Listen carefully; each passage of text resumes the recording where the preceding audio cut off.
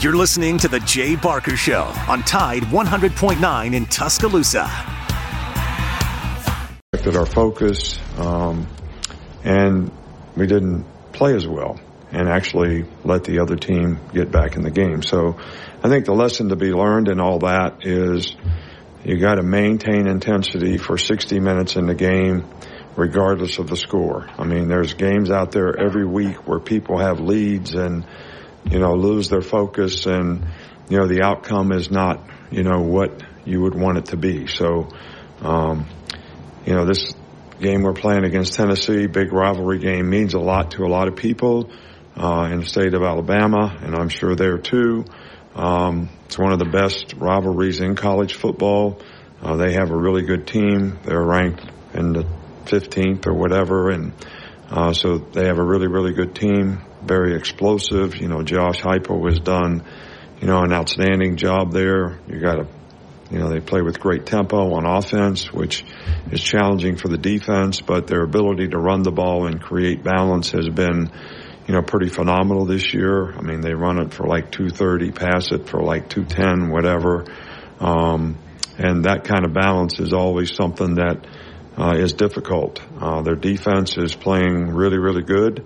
They're in the top 3 or 4, in the SEC, ranked nationally, and negative plays, sacks, tackles for loss, and those types of things. I think Joe Milton is a really good quarterback. They got 3 really good runners who have all been very productive.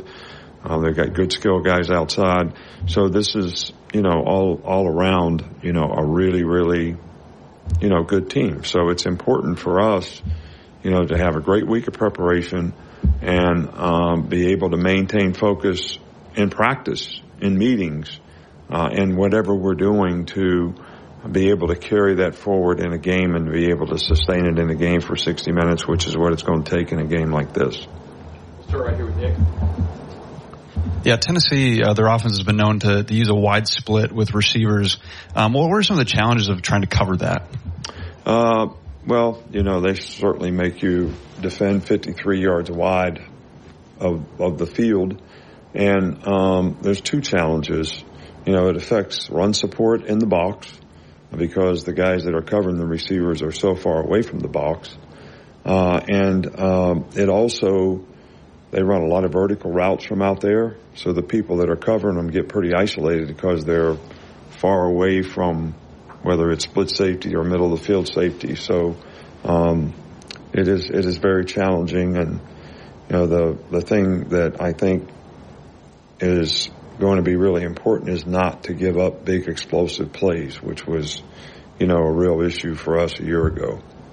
Katie, on the left, middle. When dealing with freshmen that are getting significant playing time, what's the balance in being patient and letting them learn and grow and kind of knowing when it's time to get tougher on them? Yeah, well, I think that everyone's a little different, when it comes to that.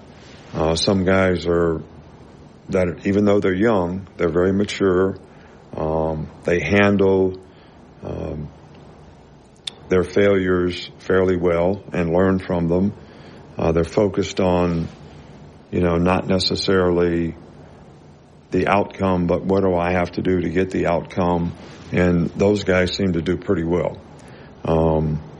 Some guys that are young, good players, maybe lack a little bit of that maturity, sometimes allow the success and the failure that they're having affect how they approach the next play. And, that's something that, I try to harp on the players that, baseball is a game of failures. So if you made 2 out of 3 outs in baseball, if you struck out 2 out of 3 times, got to hit the 3rd time, you'd be in the Hall of Fame. So for young guys, they have to understand that if I can learn and grow from the mistakes that I make, not waste the failings, that would be significant in me making improvement and developing. And, that takes, the right mindset. I think the relative degree that young guys have in that area sort of determines how fast they improve. Come over here to Charlie. Hey, Coach, you mentioned the negative plays that Tennessee's defense can create. Just how important is it for the pass rush to clean up some of its issues with that? Well, it's very important. It's been important all year. And it's something that, we have to do a really good job planning-wise, and we have to fundamentally play better. It's a combination of both. And both those things are, coaching and teaching things that we need to do better. Guys need to set better, hand placement's got to be better, footwork's got to be better, and we got to make sure whatever scheme it is,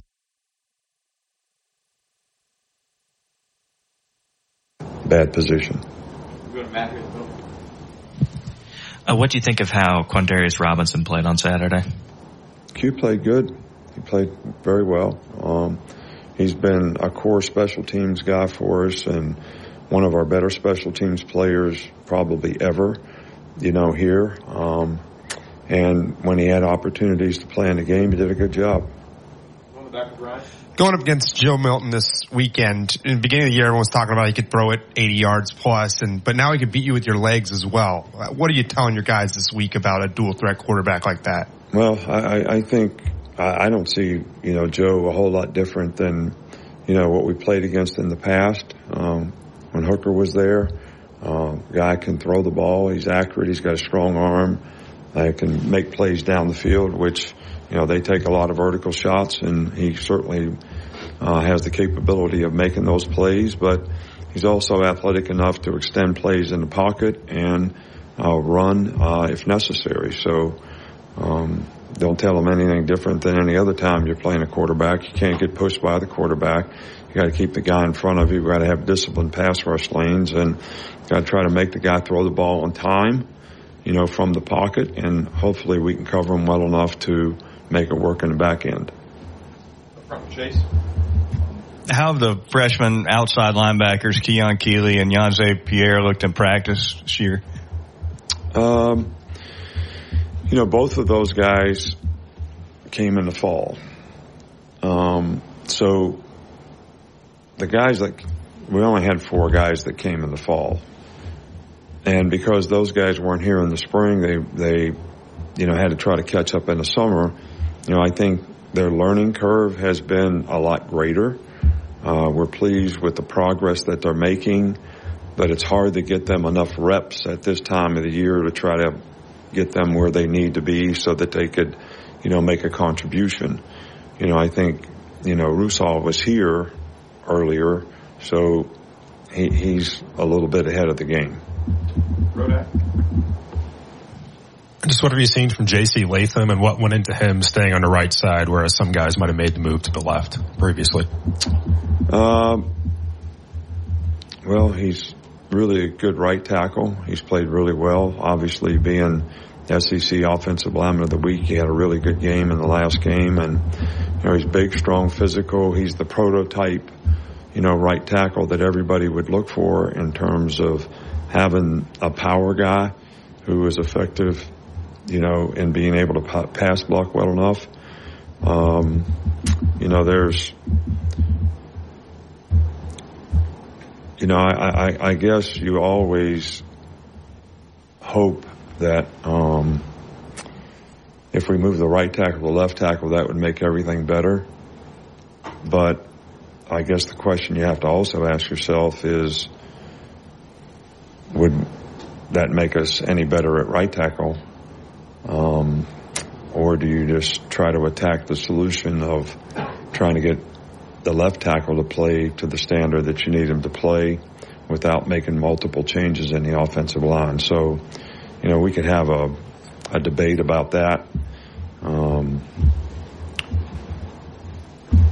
And nobody really knows the answer to that, but we have made a commitment to try to keep some stability with the guys where they're playing and get the guys to play left tackle better. Go to Nick. You didn't have one? Okay. Cody, right here. Justice Haynes got a few snaps on Saturday. What was your assessment of just the limited time that he got? He played great. He's been playing really well all year. So we we've got 4 guys at the position, and all those guys deserve reps and playing time. And it's really, really hard to get 4 guys at running back position to be in rhythm and to play a significant number of snaps. So, Jam played well when he was in there. Roydale and Jace both played really well when they were in there. And Justice played really good when he was in there. So, we're pleased with all those guys. And, maybe there'll be some opportunity for him to make a bigger contribution in the future. Finish up 2 more, Tony, and then Kurt. After going over the film, what led to the consistency in the running game, and then how do you kind of replicate that and continue that consistency moving forward? Well,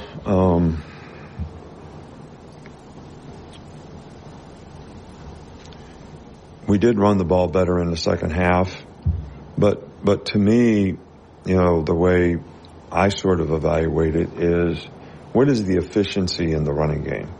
In other words, how many 4+ runs did you have versus less than 4? And that's the efficiency that we continue to look for. And it was a lot better in the second half. I think we got a hat on a hat, kind of knew exactly what they were doing, formationally. I think the offensive line did a really good job, in creating some holes, and the backs did a good job of running downhill. So that's the way we want it to be all the time. So, we just got to keep working at it so we continue to develop consistency in that part of our team. Yes, Coach. I understand your stance on sacks, but I wonder if, and I hope I'm not going over the same ground, but 31 sacks so far this year, if that is concerning, and is that fixable at this time of the year? Well, to the first part of your question, I would say, hell yeah. To the second part is, I do think we have guys that are capable. I think it goes back to that same attention to detail. I mean, there's little things like in certain protections, I know I have inside help. So why would I get beat outside? Does that make sense?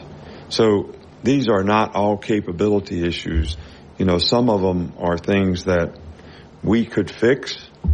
When we're sliding out to block 3-on-3 and the guy doesn't slide out to block the third guy and he runs in and sacks the quarterback, that's a mental error. That's not a physical problem.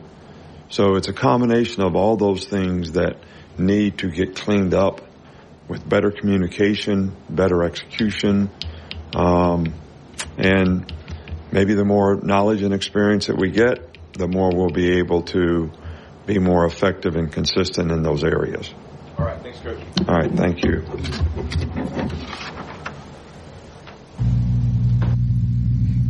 Well, there you just heard from Nick Saban following the victory over Arkansas. I'm looking forward to the Tennessee weekend, which is just special all the way around, from me to y'all to all Alabama and Tennessee fans. So anyway, let's take our first break of the day and remind you that Big Noon Sports is being presented by Haley Sansing, Union Home Mortgage. And when we come back, we will discuss the weekend's festivities at homecoming at the Capstone. Maybe dip into Auburn. Not then. We'll do it sometime during the show. And then bottom of the hour, Jeff Spiegel, who was just in attendance there at the Malmore football facility, he'll join us. And at 1 o'clock, we're going to change the sport just a little bit. Talks basketball with Andy Kennedy. You're listening to Big Noon Sports.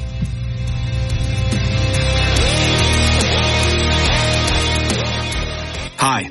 Tide 100.9 Tuscaloosa weather. A cool, breezy afternoon with a partly sunny sky. The high today 62. Tonight mostly fair with the low at 44. A warming trend tomorrow and Wednesday. The sky's sunny both days. The high tomorrow is 67. Wednesday's high 72. I'm James Spann on the ABC 3340 Weather Center on Tide 100.9. It's 61 degrees in Tuscaloosa. From T-Town to the Plains, this is Alabama's most in-depth analysis on the SEC. This is Big Noon Sports. Indeed,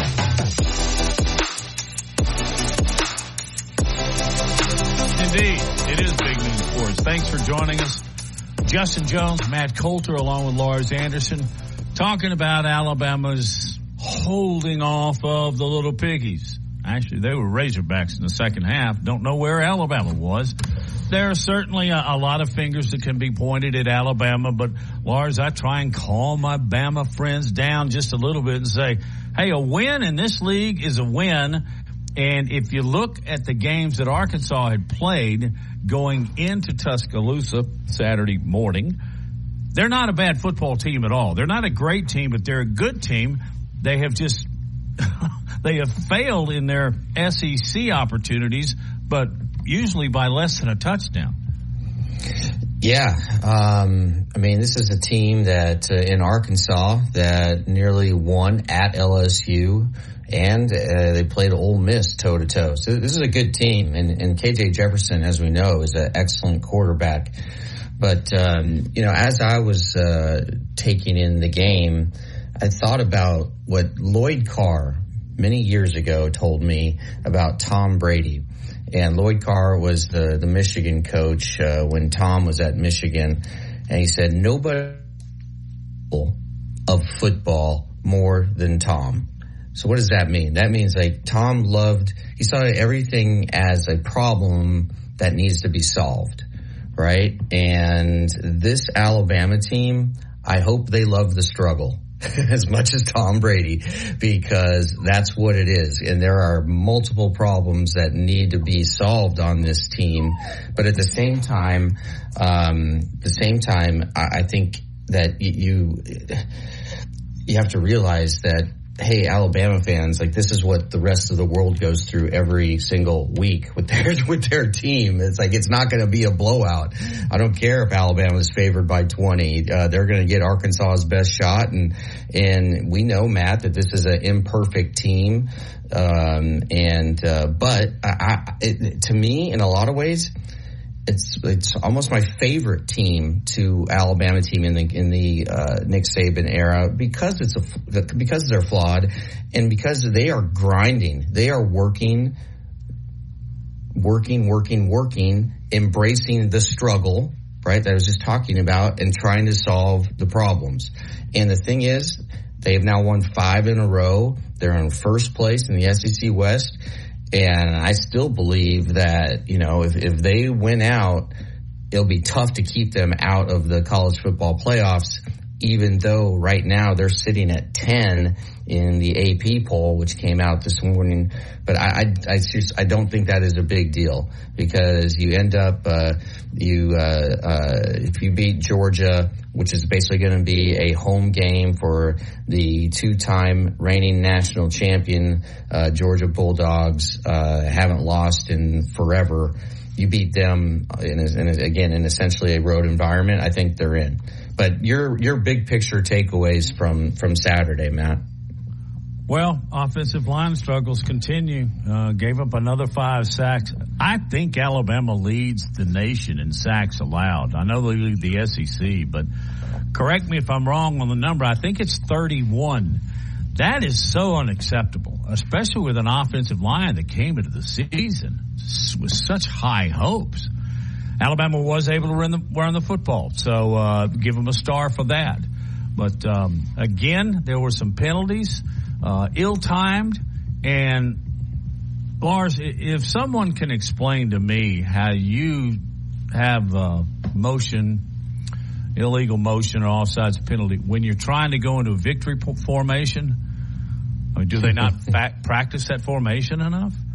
I realize that was a freak thing, and it certainly didn't cost anybody, but it does make you go, and realize, well, maybe that contributes to the fact that they had 9 pre-snap penalties the week before. So, and here's another, and I'm not going to be, it certainly sounds like it, because beating Arkansas at home, homecoming, I mean, that's the main thing. W is a W. But I don't know what kind of adjustments Arkansas made on Alabama's passing game. But Milroe was dang near perfect in the first half. 7 of 10, 215 yards and 3 touchdowns. Huh? In the second half, he had 28 yards passing. Lars, you're a football guy. Is there any way you can explain that to me? Yeah, Alabama just came out flat, and Nick Saban, he said after the game that he didn't do a good job of motivating the players at halftime. But I don't really think it's the job of the head coach to have to get up there and give a win one for the Gipper kind of speech at every halftime. Alabama they were so flat in the second half. And this is a disturbing trend now. It's 2 weeks in a row where they've come out a little bit flat-footed in the second half. But it's Jalen Milroe is crazy. Like this is a boom or bust offense. It is all or nothing, right? Like he just misses these easy throws, but then he makes these impossibly difficult throws 45, 50 yards down the field with amazing accuracy. I've never seen a quarterback like this. And it's got to be driving Nick Saban batty. Yes, I said batty, for the inconsistency. Because one would think, right, the shorter the pass, the easier it is to make that throw.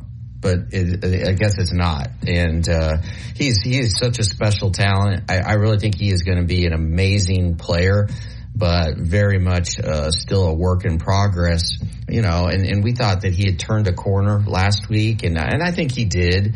And there's just it feels like there's just so much more there. But you can't put it on him. The offensive line is just atrocious. The left side. Right, we know that the left side has big time issues, and I think we just need to accept the fact that they're not going to be resolved this year. Right? I mean, there's talented players on that side, but it's for whatever reason it's not happening, and so I think the coaching staff, in particular Tommy Rees, he's got to come up with ways to mitigate the fact that you have a deficiency on the left side of the line. And I think you can do that, in a variety of ways: screen game, trap, just whatever, or just something, or get a tight end over there and chip.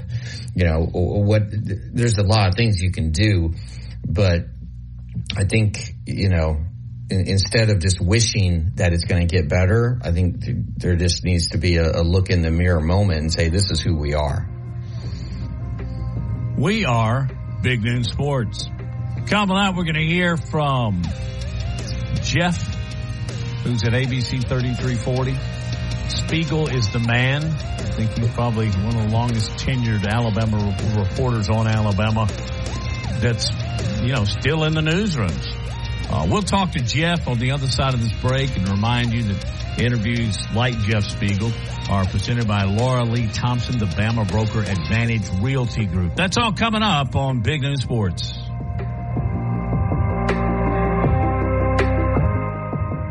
It's back to Big Noon Sports coming up.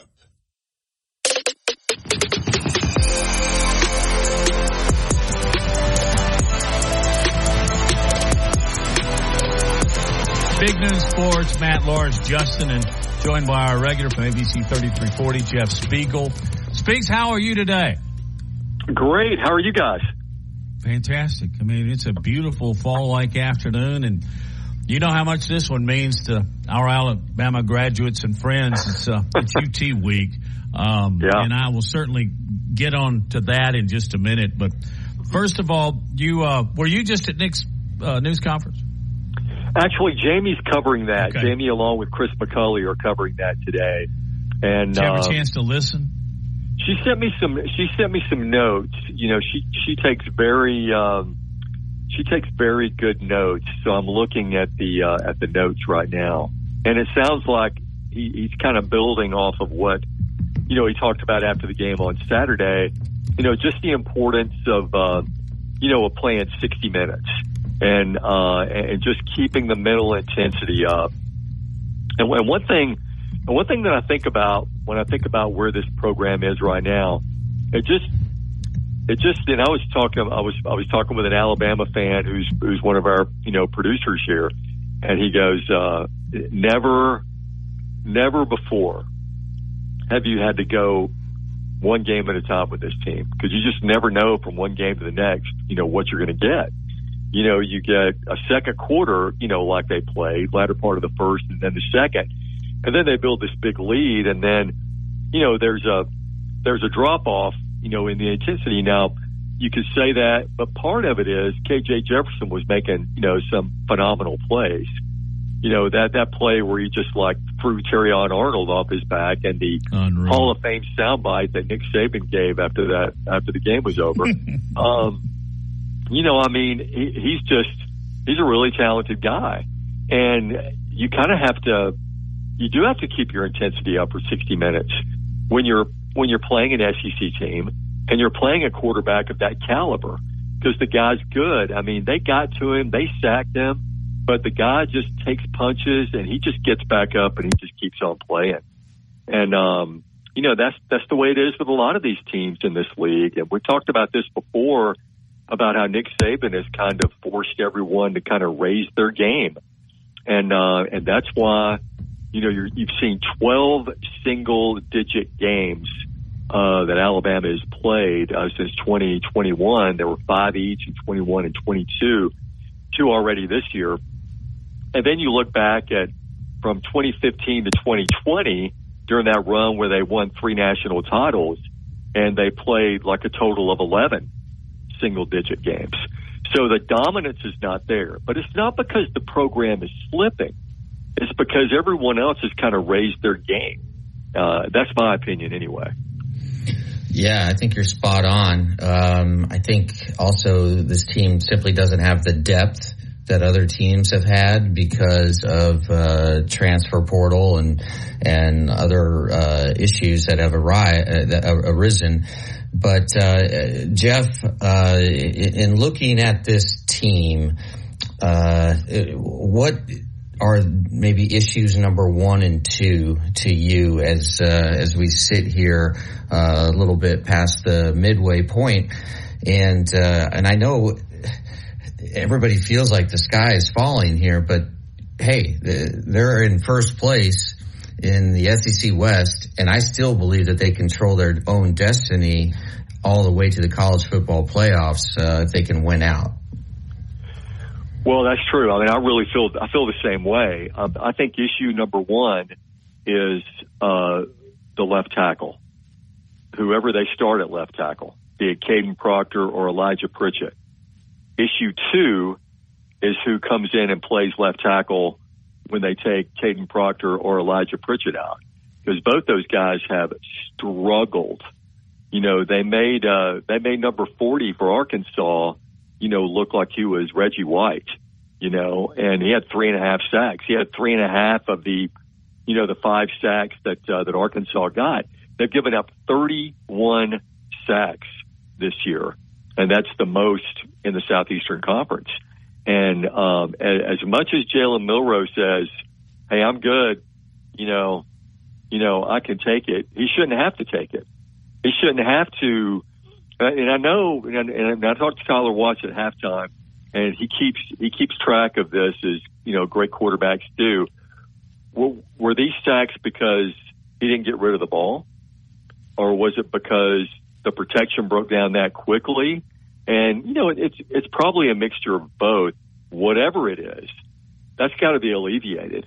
You just cannot keep building up these sacks, game after game after game after game, and expect your quarterback, no matter how big he is, to just sustain that week after week. And this is going to be a big test. I mean, Tennessee can, create some negative plays with their pass rush. And again, the left tackle who protects Jalen Milroe's blind side, I don't know if they need to move some people around and get their best player there at left tackle, because I know these offensive linemen, we've talked about before how incredibly, intelligent these guys are, that they can play multiple positions. I know when Barrett Jones was there, he played all the positions. So I don't know if they need to move their best guy to that spot, But they got to figure that out. Or, it's going to come back maybe to bite them this week, or it could come back to bite them against LSU.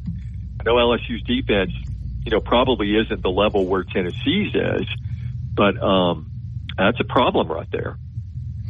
Yeah, I was just talking to Matt about the left side of the line and specifically the left tackle position, and I think at this point in the season, Alabama is who they are, and I think you just have to admit that there's a deficiency at that position, and therefore it's probably on Tommy Rees to try to game plan around that while acknowledging, and rather than hoping that it's going to get better. I just don't see it.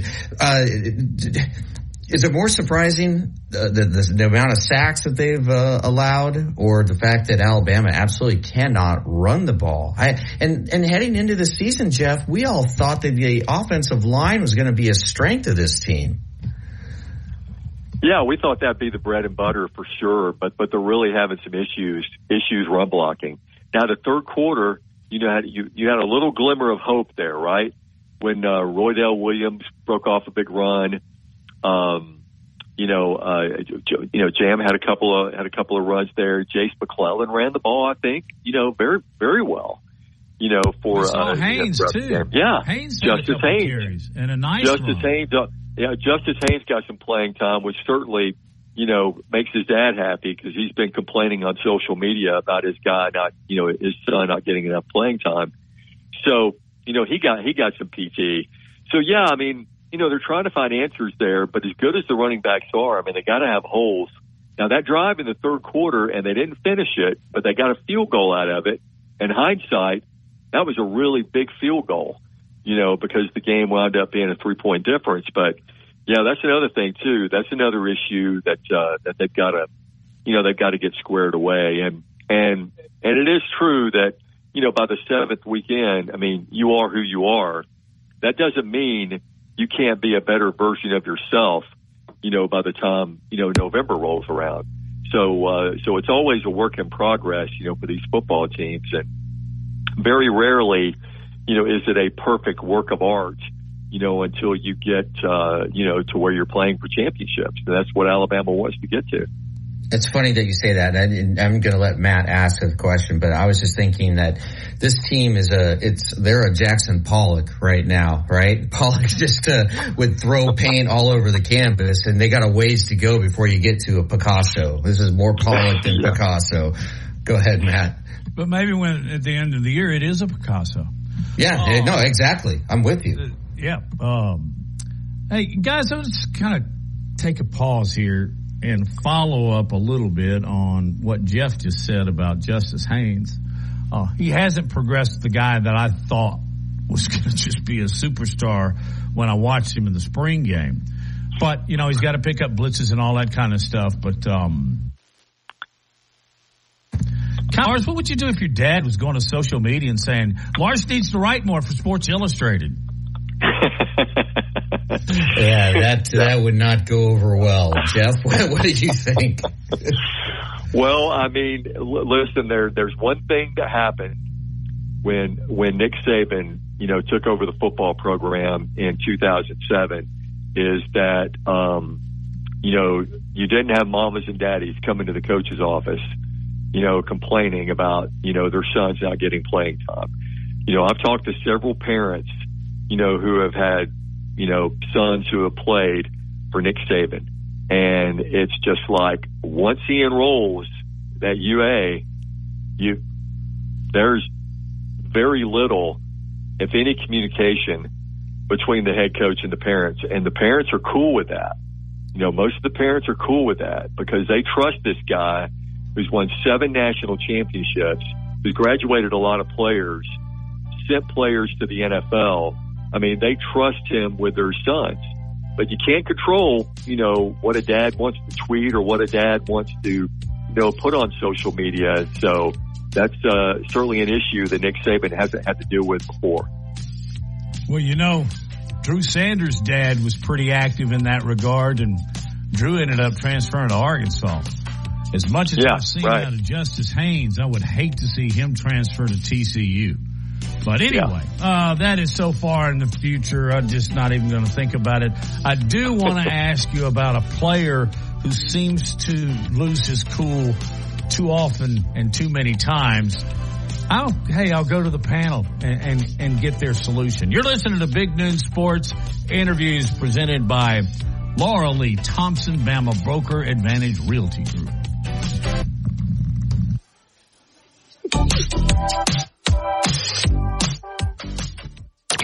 Go inside the Alabama Crimson Tide with the Gary Harris Show. Hey everybody, it's Gary Harris. Coming up Tuesday on the Gary Harris Show, Rudy Armand, the Rocket Man, talks some ball with us, plus the Titans Report with Kayla Anderson, and Paul Patterson from Patterson Comer Law Firm will be in with some free legal advice. That's Tuesday morning at 9 a.m. on the Gary Harris Show. Catch the Gary Harris Show Monday through Friday, 9 to 11 a.m. on Tide 100.9 and Tide100.9.com. Hey, Bama fans. Thompson is known as the Bama Broker. She's a Tuscaloosa native, an Alabama graduate, and the only realtor in town with Wall Street experience. A skilled negotiator, Laura Lee knows how to buy low and sell high. And the Bama Broker isn't just going to show you houses. No, Laura Lee is going to educate you on the market, guide you to homes that fit your budget, and teach you how to sell your home for its maximum profit. Throughout the entire process, the Bama Broker will equip you with the tools you need to both buy a home and build financial wealth through home ownership. Trust me, the Bama Broker, who's as roll tide as houndstooth, will get you across the goal line. That's Laura Lee Thompson, the Bama Broker with Advantage Realty Group. You can reach her at 205-790-7229. Again, that's 205-790-7229. And you can also email her at lauralee@thebamabroker.com. That's Laura Lee at thebamabroker.com. Tide 100.9 Tuscaloosa weather. A cool, breezy afternoon with a partly sunny sky. The high today 62. Tonight mostly fair with a low at 44. A warming trend tomorrow and Wednesday. The sky sunny both days. The high tomorrow is 67. Wednesday's high 72. I'm James Spann on the ABC 3340 Weather Center on Tide 100.9. It's 61 degrees in Tuscaloosa. This is the Big Noon Sports Network.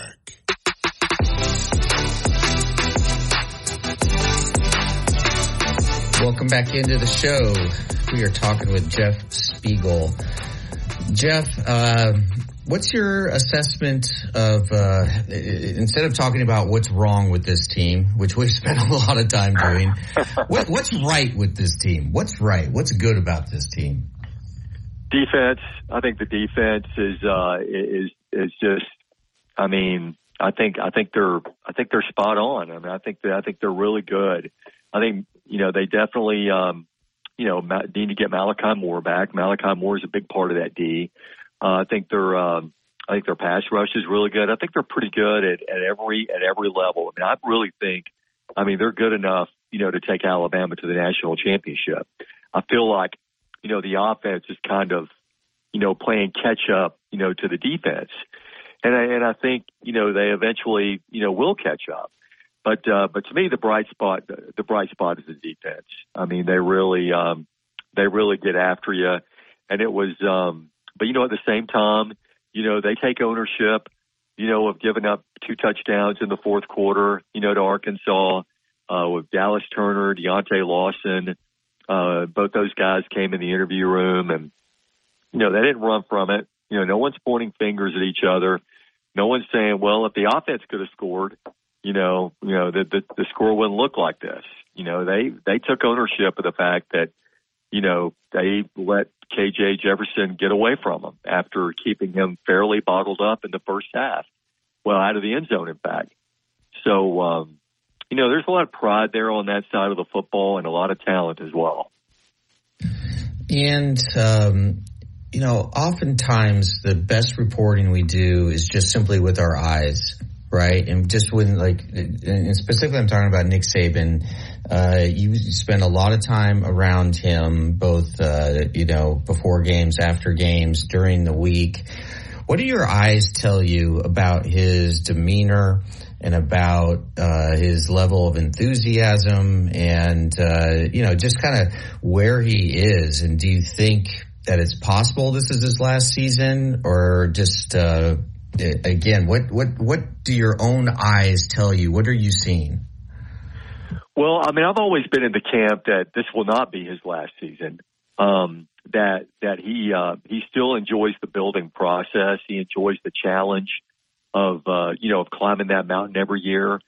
I know people, kind of read into sideline demeanor and all of that stuff. And, but he still, I mean, even Saturday, I mean, he lit up Terrion when he got to the sideline, one time. I think the guy's still got a fire. I think he's still got the intensity. He opened up that Wednesday press conference, giving us a good lecture, about nothing. I felt like I was watching a Seinfeld show or something. But that was awesome. That was awesome, by the way. That was awesome. It's because, Jeff, it's one of those times, right, where it's terrific. You've talked about how you can apply what Nick is saying to your own life as a reporter. Yes, absolutely. And so, I mean, we're all locked in on that. And the main thing you take away from that when he got done was that guys aren't working this week. The guys aren't finishing in practice. And then what happened on Saturday? The guys didn't finish the game.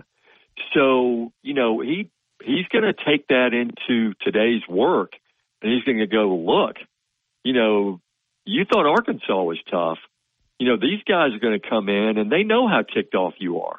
They know how upset you are because, you lost to them.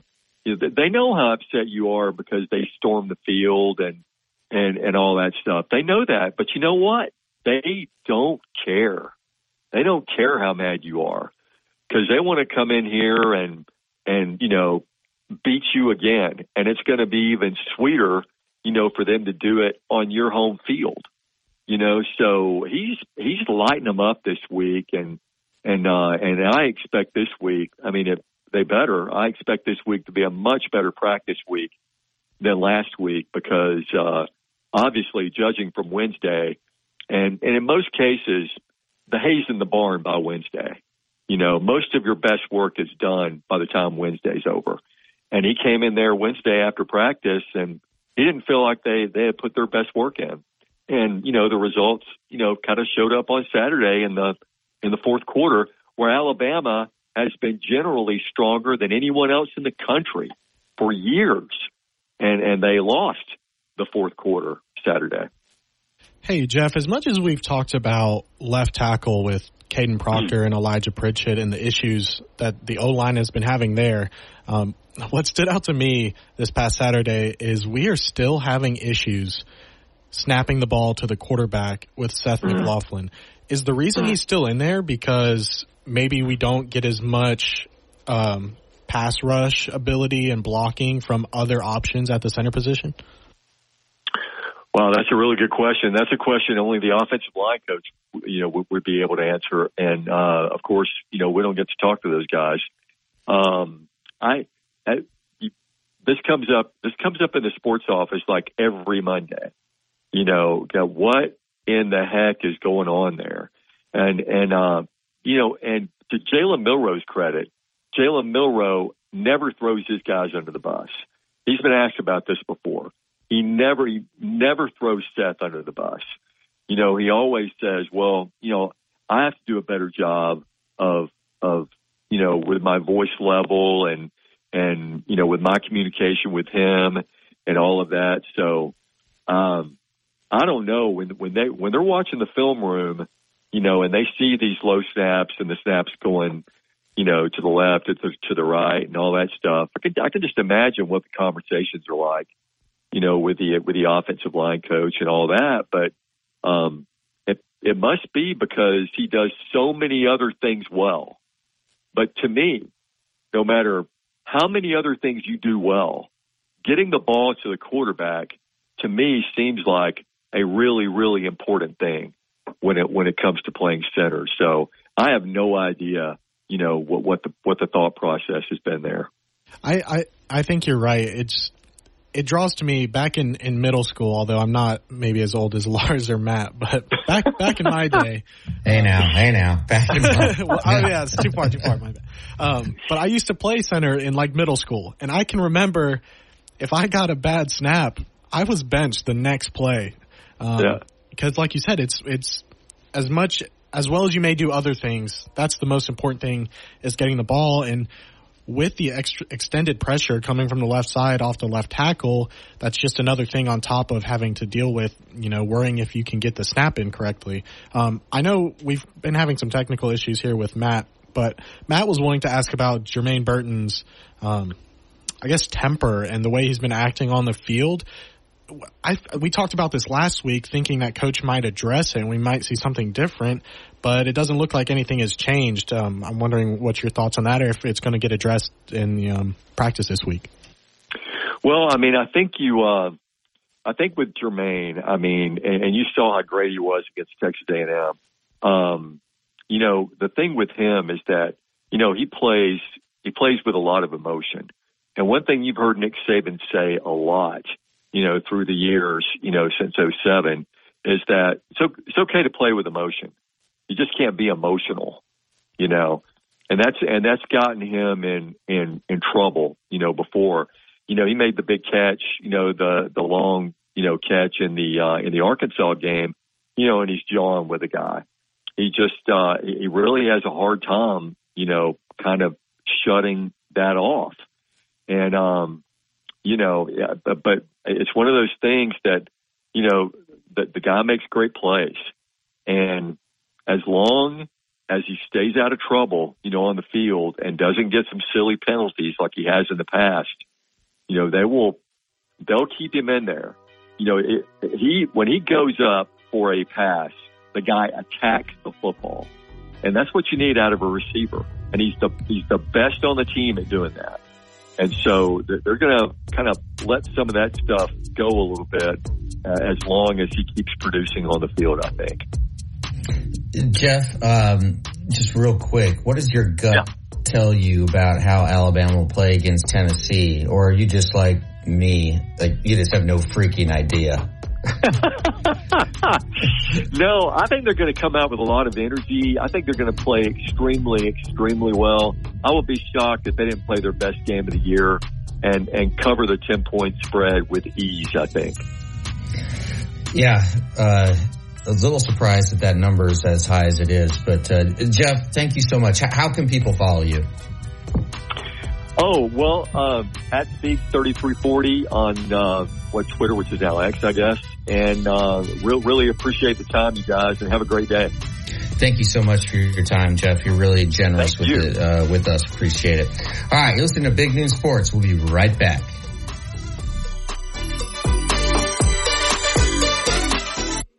Hey, football fan. WTBC Tuscaloosa and W265CG Tuscaloosa, a Town Square media station. Tide 100.9 and streaming on the Tide 100.9 app. Covering SEC sports like kudzu on the roadside. This is Big Noon Sports.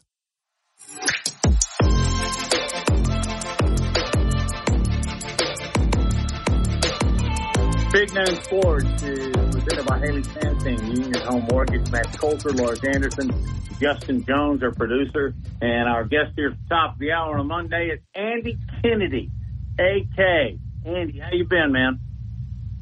I'm good, Matt. How are you? Life's good. You looking at your schedule, you guys play an exhibition 2 weeks from tomorrow night. I'm going to ask you a dumb question. Are you ready? Yeah, I hope we are in 2 weeks from tomorrow night. We're this is crazy. I told our team yesterday was October the 15th. October the 15th is typically when you start college basketball. Back in the old days when I played for the founding father of UAB athletics, the late great Gene Bartow, we wouldn't even see him until October 15th. Then we would start practice, and we'd go 6 out of 7 days for about a month, then we'd start games. Well, now, as the rules have changed, we have had our guys since early June. You get 8 weeks in the summer, then you get, pre-fall workouts about 5 weeks before you can start in earnest at the end of September. So we have been going at it quite some time. We've got an inter-squad scrimmage, a secret scrimmage next weekend, and then we've got an exhibition game, as you said, in a couple of weeks. And we're 3 weeks away from tipping for real against a really good Bradley team. So we learned a lot about ourselves. It's time for us to play somebody else to really get a gauge on where we are. Andy, I was looking at your roster, and I went, what? Jelly Walker doesn't have a 15th year of eligibility? Your roster has changed a lot. And I guess you lost your big guy, too. Is this a rebuild year, or are you just going to remanufacture and move along to the tournament? Well, the hope is that we can get this team to realize its potential to be best version of self, both individually and collectively. That's our goal each and every year. We sign, we're a sport that has 13 scholarship players. We signed 9 new players. It's a potpourri of signees as well, in that we take 4 out of the transfer portal. We took 1 high school kid, and we signed 4 junior college kids. Those 9 newcomers joined 4 guys that were a part of a UAB record 29-win season last year, and guys that we're going to be expected to really give us the leadership that we need as these new guys try to figure out what it takes to be successful at this level. I like our group. We're athletic. We're bigger than we've been along our front line in any of my 4 years. I think we've got versatility at a number of different spots. But again, there's so many unknowns that we've got a lot of guys that have never been in a Division I game, and until they get that experience and until they start to figure out what it looks like when there's live rounds fired, we'll certainly be a work in progress. Coach, you began your playing career at NC State in 1986, and by my rough math, that was 37 years ago. Are you as excited now going into it? Obviously, college basketball is in your DNA. Are you excited now as ever? And also, have you ever had a player beat you in a game of horse? Because I'm guessing no, but I'm really curious about that. Well, I'll answer the second part first. I've kind of hung up my playing shoes. I still think that if I was open, I could make it, but it'd take a hell of a coach to get me open right now. I don't move very well in any direction. So I've kind of hung that up. I used to still play competitively probably into my mid to upper 30s, but now I'm in my mid 50s. So those days are behind me for sure. I am excited about the start of college basketball season. I love competition. I love being in the action. And I love seeing, teams try to figure out who they are. It's a grind now. And in my sport, people ask me sometimes, hey, man, what do you do for a living? And I tell them I'm in the scoreboard business. And they say, are you in the scoreboard business? What's that mean? I said, well, that scoreboard better make sense or I'm going to be out of business. So I understand at the end of the day, we're all judged by wins and losses. But I really do like the process of trying to figure out, what schematically is in this team's best interest in order to put itself in the best position possible to be successful. I like to see guys mature and grow into roles. And I'm excited to see what this team is capable of. If I could just follow up really quick, Andy, how's the transfer portal changed just your day-to-day kind of life and the fact that you have 9 new players coming in this year? Well, it's changed everything. Literally a 180-degree turn from back in the day when I played, and as you said, in the 80s, early 90s. Everything's changed, and we all have to evolve. Transfer portal, NIL. Now it's more about roster management than ever before. And everybody can have their own opinions, whether it's good, bad, or what have you. It is what it is. We've just tried to adapt as best we could. Hey, Andy, you've moved to a higher level, I guess I could say. Nothing against Conference USA, but you're in the American now. Big deal? I think it's exciting. It's exciting to be able to renew some old rivalries with a Memphis, for instance. It'll be great to have Tulane back on the schedule, an SMU at least for a year before they shift to the AAC. Wichita State, a team that's not too far removed from a Final Four. So we're really excited about these new opponents and the opportunities that they provide. But as you said, man, Conference USA had a banner year last year. FAU, the story of college basketball, making an incredible run to the Final Four. Got the majority of that team back. They'll be a preseason top 10, top 15 team in the country, and we've got them coming into Bartow Arena, excited about that opportunity. And last year, Conference USA was rated the 10th best league in college basketball. There's, I think, 31 overall conferences. So it was the highest the Conference USA had been under its current alignment. And it's a league that went 19-3 in the postseason. All 19 of those wins were by teams that are now with us in the new American Conference. So I think from a top to bottom, the league's going to be very, very challenging. Andy? Yeah, go ahead, Lars.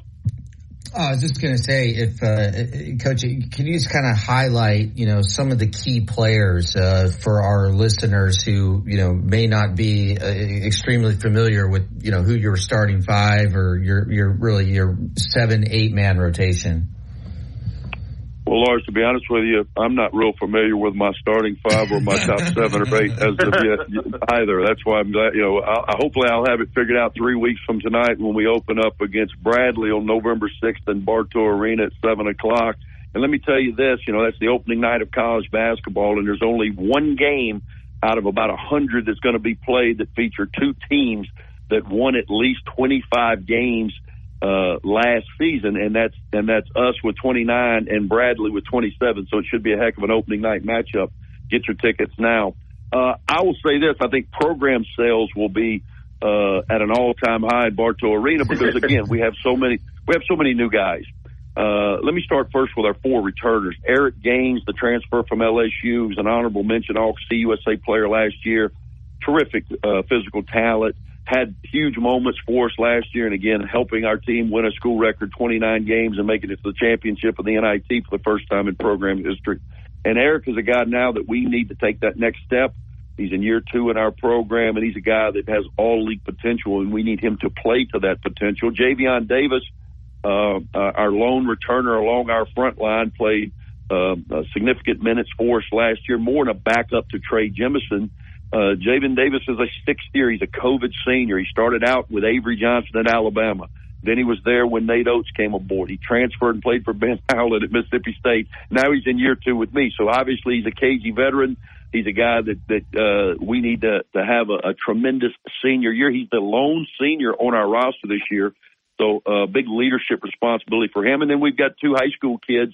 One of them is a 4th year junior in Tony, and the other is a sophomore in Efren Butta Johnson, both from the Huntsville area. Both played significant roles for us last year, and this year they're going to have expanded roles. And then 9 new guys, again, 4 junior college kids, 3 of which were ranked in the top 10 of all junior college players in America last year, with Chris Coleman rated 2nd, Alejandro Vasquez rated 4th, and Yaxel Lendenborg rated 9th.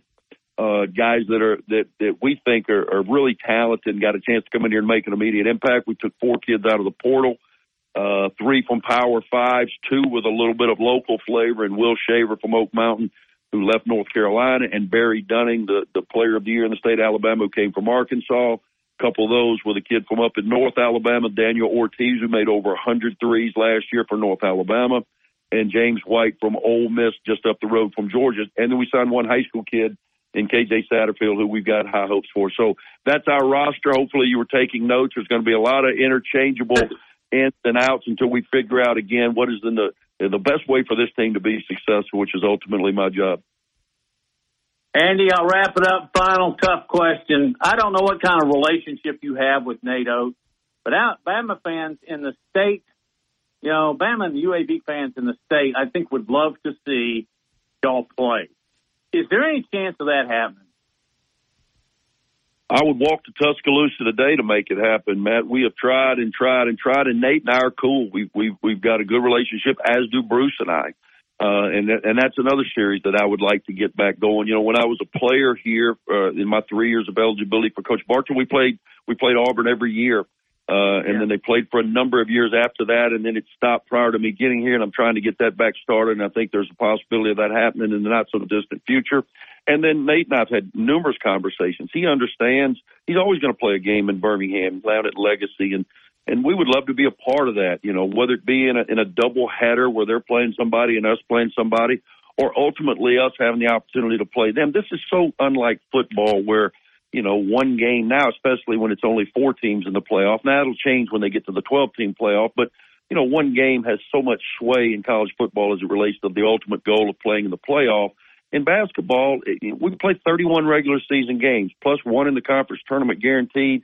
1 game out of 32 is not going to really move the needle one way or the other. Alabama's Alabama. They're going to have success regardless. UAB's had a pretty storied history without playing the Crimson Tide, so we're going to be okay as well. I think it would be great for basketball. It'd be great for the community, and it's something I would certainly love to see happen. Andy, thanks for your time. See you in a couple of weeks. Hey, guys, thank you. Thank you so much. Andy Kennedy, head coach of UAB Blazers, and basketball season's here, Lars. I'm kind of jacked about that, too. Also, I'm really excited. Oh, and we've got, you know, baseball's continuing without my Braves, but, you know, I'm over that. Well, no, not really. Are you really? Yeah. No, not really, because when I watched the games like I did last night, I went, man, we should be there. I'm still not over the 1981 Orange Bowl, okay, when Tom Osborne went for 2 and didn't get it. So still, I'm working through that one. 42 years later. 42 years later, I'm still working through it. All right, we won't take that long. We'll work through this break, come back more. Big Noon Sports, presented by Haley Sansing Union Home Mortgage.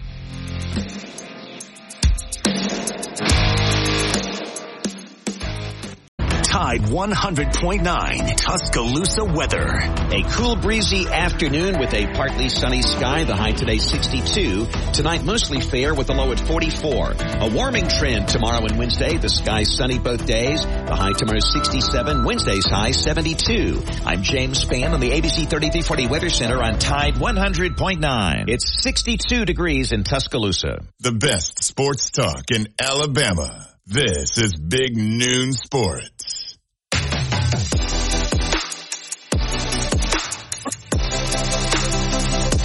It is indeed Big Noon Sports. Justin Jones, Max Coulter, Lars Anderson, and Robbie Glenn is going to join us.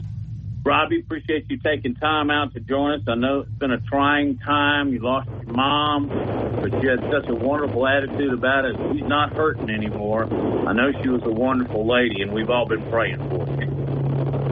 Man, I appreciate it. Yeah, it's been tough, but like you said, she's not hurting anymore. The last couple of years have been rough, but the last month, just to see her suffering, you know, it was hard. But you know, now that she's gone, you know, she's not hurting anymore. I'm gonna miss her every day. That was my rock. That was my, you know, with Stryker and everything I have going on. That's who Mom kept me grounded and just keep focusing on what you got to do. And she raised me that way. And take care of your family, your friends, and that's why I'll live my life out how she raised me. And I know she's really proud of you, Robbie, and the pictures you posted of you and your mom on Facebook were just so special. And you know, you and I were communicating earlier, and you know, I lost my dad many years ago, and it's just you know, no matter what condition your parent is in, when you lose a parent, it is absolutely a life altering moment. But again, I think you are, you know, doing the best you can, right? Just to see through the darkness and focus on the light here. And the light is the fact that the suffering is over. Yeah, the suffering's over, and we were so close. So I've got really strong memories, and it's like she's always going to be with me. And you know, I've got to keep the the focus also on Striker and keeping him going. And there is it's sad. And tomorrow's going to be sad. The funeral's tomorrow, but it's also going to be really nice just to hear all the stories about Mom. And a lot of my Bama teammates have all called and reached out because she didn't miss a game. And I don't even remember missing a game in Little League, even when I was coaching softball. And I know the umpires didn't miss it. No, she was there too because she was always on them because she couldn't go against her baby. I was her baby, so I could do no wrong.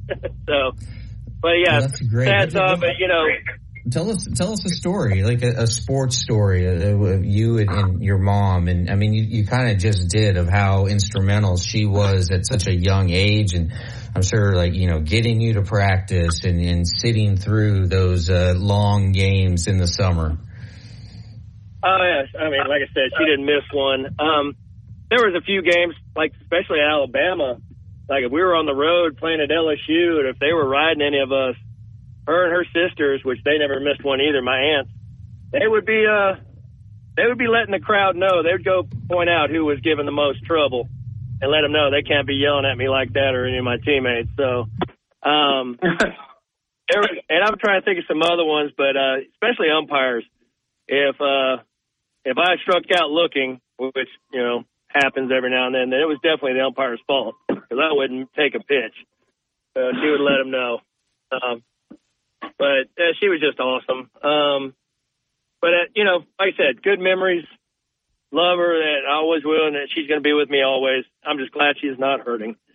And she loved her Alabama sports, and so that's why I came on. We're going to talk about, Alabama football, and what a great baseball weekend, too. Friday, what they did to Auburn was amazing.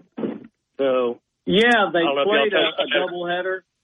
They played it 2 7-innings each, and Alabama allowed 2 runs in 14 innings. Just go on a little bit about how Alabama took it to the Tigers. Yeah, the not knowing coming in and just to see what they did. Again, it's preseason, but Coach Vaughn got them ready and Coach Jackson, and to start off the game with a leadoff home run, and then your second hole hitter do it, follow up with a home run, and then you get 2 back-to-back singles, and then a 3-run homer. So, is that just bats are on fire, or is Auburn pitching not that good? I'm going to say our bats are on fire. Like, we got some hitters. So we replaced such a great team. Now it's apparently a great team again. So baseball is going to be exciting next year. And 22 strikeouts, so the pitchers are throwing too. So that's just great start of a baseball season right there. Yeah, couldn't be much better for Alabama. Talking with Robbie Glenn, former Alabama baseball player who sits in with us frequently and co-hosts with us. Robbie, just your thoughts on the Alabama Crimson Tide on Saturday against Arkansas, and what transpired in the second half, and where do you see this team going forward? Like every Alabama fan, and it was frustrating to see them let Arkansas back in, but, I'm also excited about they were really handling Arkansas pretty easily, I thought. Our defense flying around, offense looked like they were clicking, and then just let off the gas. And so here we are with another coaching way. Saban's going to figure out, hey, guys, you can't do that with good teams. They're going to come back and beat you. So maybe that's another teaching experience right there, and they're not going to let that happen again. A little frustrated still with the line, but I thought they also played better. Number 40 just had a field day with our guys, but I think he was just on fire that day. He was making some great moves to get in there and get to the quarterback. And I heard Jeff talking about it earlier about Burton. How do you control him a little better with these unnecessary penalties that he's getting? And I agree, but also ever since he's been turned loose to talk a little trash, his production's gotten up. So how do you control that? Like, let him talk a little crap and get his production going, but he's got to learn not to hurt the team at the same time either. So, that's another coaching. Like, Saban's going to have to control that, that makes it exciting. And now we got Tennessee. Yeah, we got Tennessee. All right. Robbie, our prayers continue with you. We appreciate you joining us as always. And hope we see you on Friday. I hope so. It's my birthday weekend, and I'll plan on trying to get down there. Good deal. Because I'm going to the game, too. Thank y'all. I'll be in touch with you, Robbie. Thank you, Robbie. Yep. You're the best. Let's go to Joseph, who's been on hold as he's dialed in. What's up, guys? Hey, Joseph. Joseph, how you doing? I'm doing pretty good. I'm going to be honest with you now. I gave Jalen Barrow his props at Texas A&M. You did, Joseph. You did. But I'm going to be fair on this now, guys. Just because I gave Jalen Barrow his props, he didn't have a good game yesterday, and that may be because he's a young player, and because it's his first year starting, he's still learning. I give him a little leeway on that. But 10 for 21 is not a good numbers at all. Well, I mean, I know that all that ain't on him. Some of his receivers dropped, but he missed a wide open Jace McClelland over there on the left when they got down there close to the goal line one time. Missed wide open, and we had to set up for a field goal. And that's what makes me wonder, is he going through all of his progressions like he's supposed to still. But, it's kind of frustrating because I'm going to tell you, if we play like this versus LSU, they're going to whoop our butt. I mean, because LSU, they got an offense to keep scoring. Arkansas, they didn't have offense to score. Jake Daniels, when he comes to Tuscaloosa, he's the best quarterback in the SEC. You go 3 and out against them one time, they score on you, and they go 2 touchdowns ahead of you. Yeah, and Joseph, of all the issues that Alabama is facing right now on really the offensive side of the ball, let's just focus on that. Among fans, what is the most concerning? The most concerning to me right now, to be honest with you, is it's the offensive line, man. All these sacks we're taking. I mean, Jesus, and the penalties, and it's a mixture of things. I mean, if you ask me my personal opinion, I'm concerned about quarterback play, too. I'm not sure we're getting a high-level quarterback play yet. I'm going to be honest with you. I mean, do I think Jalen Barrow is good enough to win you some games? Yeah, I do. I think he's good enough to win you some games. But is he good enough to win you the big one? Is he good enough to beat Georgia? Is he good enough to get you, into a national championship? I don't know. I don't know if he is that good enough. But he could be. But I just don't know if he is. I have my doubts. Well, Joseph, thank you for your call. By the way, I'm not trying to split hairs. Monroe was great in the first half. The offensive line failed him in the second, I guess. But anyway, Joseph, have a great week. I know we'll talk later. Well, I'm going to be honest with you. It's not all the offensive line's fault either, because I've heard other people talk that play quarterback, and they say that, a lot of them sacks was offensive line, but some of those were Milroe's fault for holding the ball too long. Yeah, I think he's been coached that losing 8 better than losing the football. Yeah, good point. And it is. You can't try to be a hero, and I think the next step in his progression is going to be realizing when it's just absolutely not there, and try to get the ball out of the hand and out of bounds or wherever. So you don't take that 8-yard loss, because let's face it, this Alabama offense right now, they have to be almost perfect, right? And you can't have a negative play, and that is absolutely going to derail this. It's going to derail an offensive series. So the margin for error is very small. Would you agree with that, Matt? Oh, absolutely. And when the errors are there, they just come at the most inoperable times, inopportune times, I should say. Hey, let's take a break. When we get back, we'll continue with Big Noon Sports. And how about taking some more phone calls? And we can do that at 205-342-9904.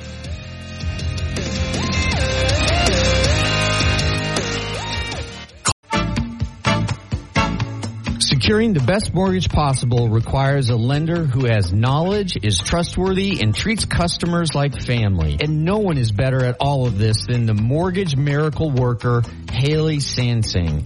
Based right here in Tuscaloosa, Haley Sansing has spent decades working in the mortgage industry.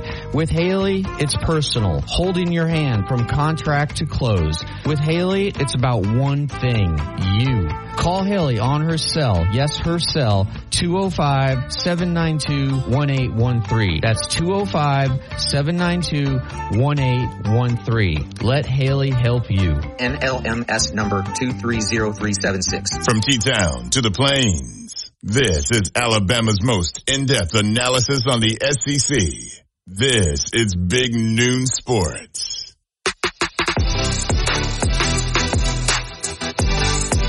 Hey, appreciate y'all dialing us up on this lovely fall Monday afternoon. Following a successful Alabama weekend, they beat Arkansas 24-21. I want to throw this statistical information at you guys, and we'll move along and go coast to coast. Alabama has 31 sacks, has allowed, that's a big has allowed 31 sacks, last in the SEC. There are only 4 teams in FBS that have more. South Florida with 32. Well, then this is a misprint. They have Wake Forest 29, but they've only played 6 games. So you get my point. South Florida, Wake Forest, Colorado, and Old Dominion all have more sacks or more sacks per game have allowed than any other team in the entire country. So it's definitely an area that the offensive line and the quarterback, the wide receivers, Tommy Reed's all trying to figure out. The schedule, Lars, doesn't get any easier from here. Tennessee scheduled this weekend at 2:30. Yeah, you got Tennessee and then LSU, both home games, and both of those teams beat Alabama last year.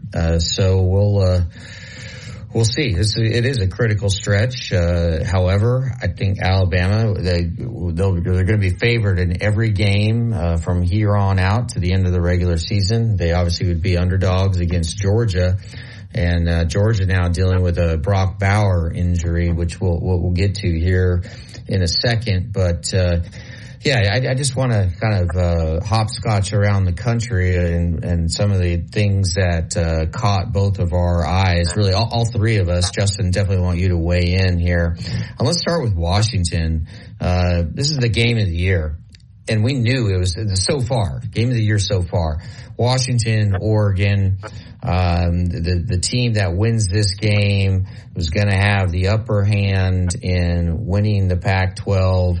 And not only that, whoever wins this game, their quarterback was going to have the huge advantage in terms of the Heisman Trophy race. And that has been exacerbated by the fact that USC and Caleb Williams just were awful on Saturday night in South Bend and got it handed to them. But out in Seattle, Washington, the Huskies beat Oregon 36-33. It was certainly a heavyweight bout. And, key plays on 4th down, and just really good offense. And, Oregon misses a field goal at the end there. A lot of questionable play calling from, Oregon's head coach, Lanning. But I think the biggest winner this week is Washington and Michael Penix Jr., Matt, who you have been on all year. I got to give you credit. You've been talking about him since about week 2, that he is your guy for the Heisman. And I unless Washington absolutely falls on their face in the next month or so, Penix is going to be your Heisman Trophy winner, Matt. Yeah, pretty interesting stuff. I think if you just weigh it out between Penix and Bo Nix, it's almost a draw, really. But Washington won the game, and Caleb Williams threw 3 interceptions. Notre Dame just took the Trojans to the woodshed. So I think you couple those and a couple other factors in here. Penix is probably your leading candidate at this point. I didn't look it up this morning. Normally I do on those small research little polls, but I would think Penix, especially like you said, if the Huskies just continue to win, and they've got some tough games down the road. But that was interesting. Talk a little bit about Notre Dame whipping up on USC. What did you think about that? I certainly didn't expect it. Well, I think USC they have gotten just so much better on the line of scrimmage, and USC just they couldn't handle it. Caleb Williams just you saw this. You actually saw this coming because the previous week, playing against an inferior opponent that took him to overtime, Caleb Williams was not great, and I really thought that the Irish had a great chance. And look, even though Notre Dame is out of the playoff picture, I mean, they're capable of rising up and striking, and they did that. And I think for Notre Dame, for head coach Marcus Freeman, who's in his second year, this was a huge win because it'll give them momentum going into next year, because you just knocked USC out of the playoff picture and you cost Caleb Williams a shot at the Heisman. Your thoughts on the Fighting Irish? I just don't know who you're going to get when they play. Louisville turned around and lost this weekend. I guess they left it all in their victory over the Fighting Irish. But, man, Notre Dame looked like a top 5 team Saturday night. And they're not. They've had a couple of losses. Ohio State, that wasn't a bad loss except the way it happened. And Louisville just kind of took it to them. So Notre Dame may not be in the playoff picture, but I don't think anybody wants to play them right now. Do you? No. I think the best team in the country right now, if I had to vote, Michigan Wolverines. Yeah, they have just absolutely been dominant. And I think they will likely be ranked number 1 when the first set of college football playoff rankings come out. On Halloween, October 31. On Saturday, they throttled a pretty decent Indiana team, 52-7. This is amazing. They've outscored their first 4 Big Ten opponents by 149 points. And no one has scored more than 10 against Michigan all season.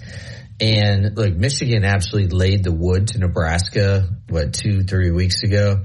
And I was talking to some of my guys back in Lincoln, and they were like, this is an NFL team. That's how good they are. And it's the line of scrimmage. They're just tough on both the D-line and O-line. And this I know we're still a ways away from Michigan playing Ohio State, but you see Ohio State struggling. This Michigan team, they're just the clear-cut favorite to me to break through and finally win the national title after the last 2 years. They've lost in the semifinals, but they've made the playoffs, because they've beaten Ohio State. But this team, Matt, it's a special team. Yeah, it is. And I've been kind of touting them for the last couple of weeks. So I don't know if it's clear cut, but it seems a lot clearer to me now. Hey, I was just looking up something since North Carolina defeated Miami. I believe it was 31-21. North Carolina is 6-0. And in the ACC, I thought, well, that's going to make for a great showdown between NC and FSU. They don't play. They could play a championship game. They don't play in the regular season. That happens occasionally in conference play. Just like Alabama won't play Florida this year. Hey, we'll take a break on Big Noon Sports presented by Haley Sansing.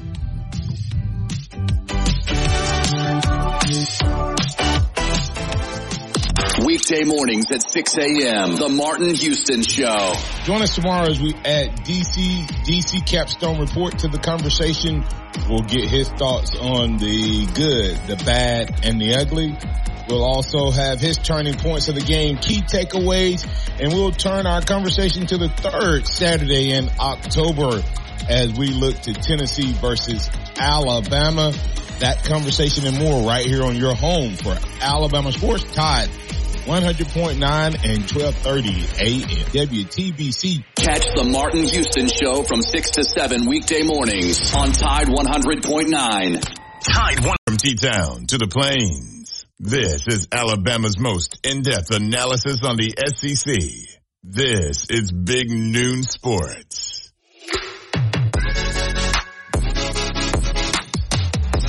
Indeed it is. Lars, Justin, and Matt. Hey guys, I was just looking at the Associated Press Top 25, and there's only one team in the top 10 from the Southeastern Cup, and that's the number one team in the land, that's Georgia. That is just kind of mind-boggling. I guess the whole conference is down, guys. Is that an incorrect statement? No, it's not.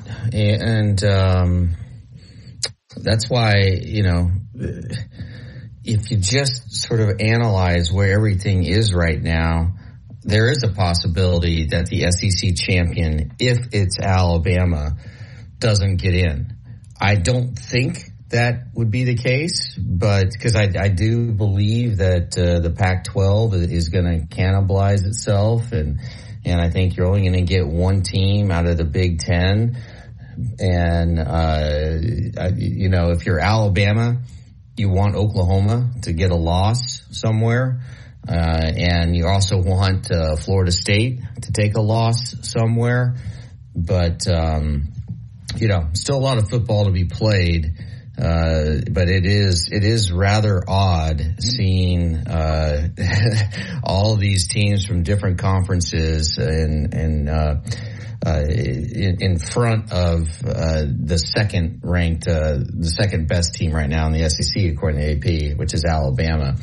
Justin, do you think in your mind is this just cyclical? In that the SEC was due for a year that the entire conference is going to be down, or is it more that coaches in other conferences have sort of figured out what the SEC has been doing, and then they're doing that in abundance as well? I don't know if it's the coaches have figured it out. I think if you look especially at the Pac-12 schools, they've kind of poached a lot of our coaches. You look at Colorado, you look at Oregon. It's not that they figured us out, it's that they've become us in a way. Although there's definitely less defense, I think, in the Pac-12. And we've talked about it before, Lars and Matt. It's NIL. It's the balancing of recruiting classes and allowing schools opportunities at players they wouldn't typically get a chance to have. So players are there's more parity throughout the entirety of college football, and this is only the start, I think. I think even as we go to next year in the 12-team playoff, it's going to get worse for the SEC, which we don't want to hear, but that's just the unfortunate trend that it's happening right now. Yeah, and Matt, to piggyback on that, I think we could also make the argument that at the most important position, quarterback play in the SEC is down this year in general. Start with Auburn. Oh my goodness. Peyton Thorne and Robbie Ashford, they combined to go 15 of 27 against LSU, 154 yards, one touchdown, and just a rough evening for Auburn, and I think we have realized that Auburn has a long way to go, and that's not on Hugh Freeze. I think that's more of an indictment on the previous coaching staff and their inability to recruit. I mean, what an absolute disaster! What a disaster Brian Harsin was. Maybe one of the worst hires I can remember. But with Arkansas, you got KJ Jefferson, who I think is going to be, I think he'll play in the NFL. But you look around. I mean, Carson Beck, I think Matt, you've talked about how he is really growing into his role. He's an ascending player, no question about it. Last week, granted it's against Vandy, but he hit 29 of 39, 261, one touchdown. That's a completion percentage of 74.4%. But Jaden Daniels, we know that he's a special player. Jackson Dart is pretty good at Ole Miss. Will Rogers, we thought was pretty good at Mississippi State. But, I just, in Spencer Rattler, who I'm a fan of, but he's just not getting enough help overall. And I think Joe Milton is really the Tennessee quarterback. I think he's a mid-level SEC quarterback. I mean, yeah, that's really cool that you can throw the ball 80 yards, but that means nothing on game day. Absolutely nothing. So I think, a big reason why the SEC is down is that there's no mega elite quarterbacks in the league. Would you agree with that? I'll start with you. I would say Jaden Daniels is pretty darn good. Yeah, Jaden Daniels is really good. I think he's probably. And Milton has played below par, below my expectations for sure. You better watch out because Carson Beck is getting better and better and better. He's about to gain elite status in my book. So, has it been like the last couple of years where Alabama was leading the way with the best quarterback in the conference? No. And that's probably where you look at the quarterbacks and you say, well, they are down a little bit because Alabama doesn't have a Jalen Hurts or a Mac Jones or a Tua. By the way, man, he's headed to an MVP year. But if he stays healthy, he's going to be MVP. The point I was going to make about the top 10 is that 8 of the top 10 teams are all undefeated. Well, we know that's not going to hold up. But I'm not being paranoid here. Alabama had a big win against A&M. The beating Ole Miss, a ranked team, was big. And then beating Arkansas, holding them off. But Alabama has not moved a knot since then. Do you find that a little odd? In the AP poll now, they went up in the coaches poll. But I don't think they've moved since they lost to Texas. And they've won 5 in a row. Is that odd? It's just they haven't done it in an impressive fashion. I think Texas A&M was a pretty impressive win.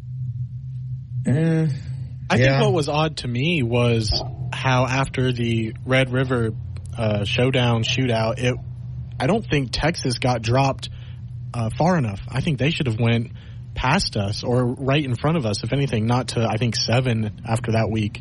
So I think the national perception of Alabama has taken a big hit, and it wasn't even as much the Texas game as it was the South Florida game.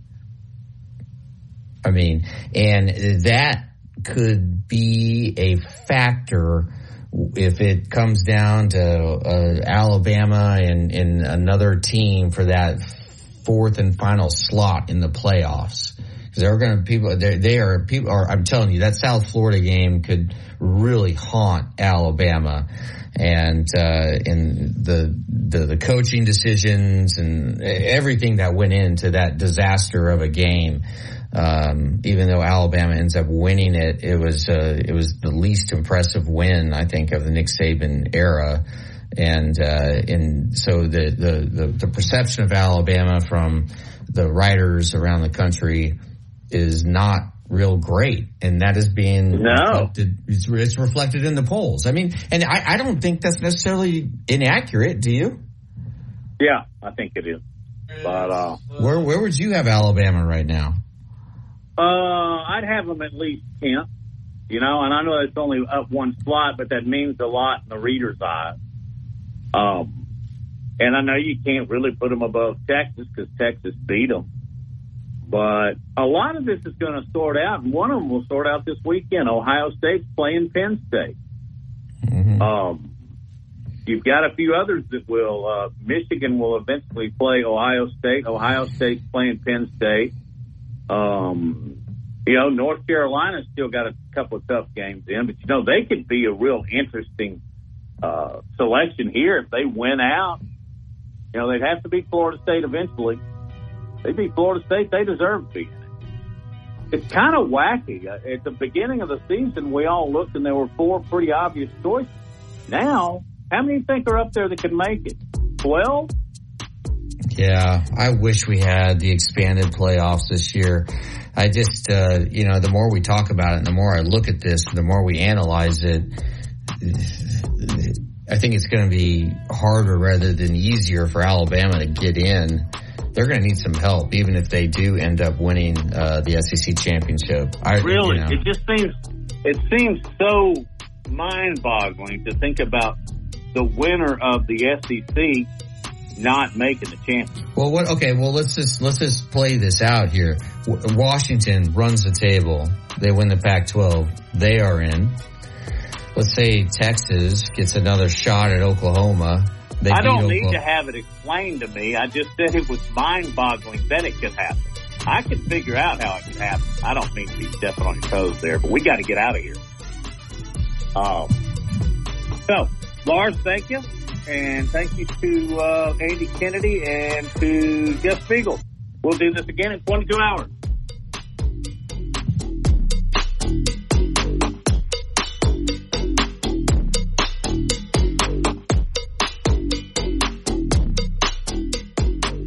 Marketing your business today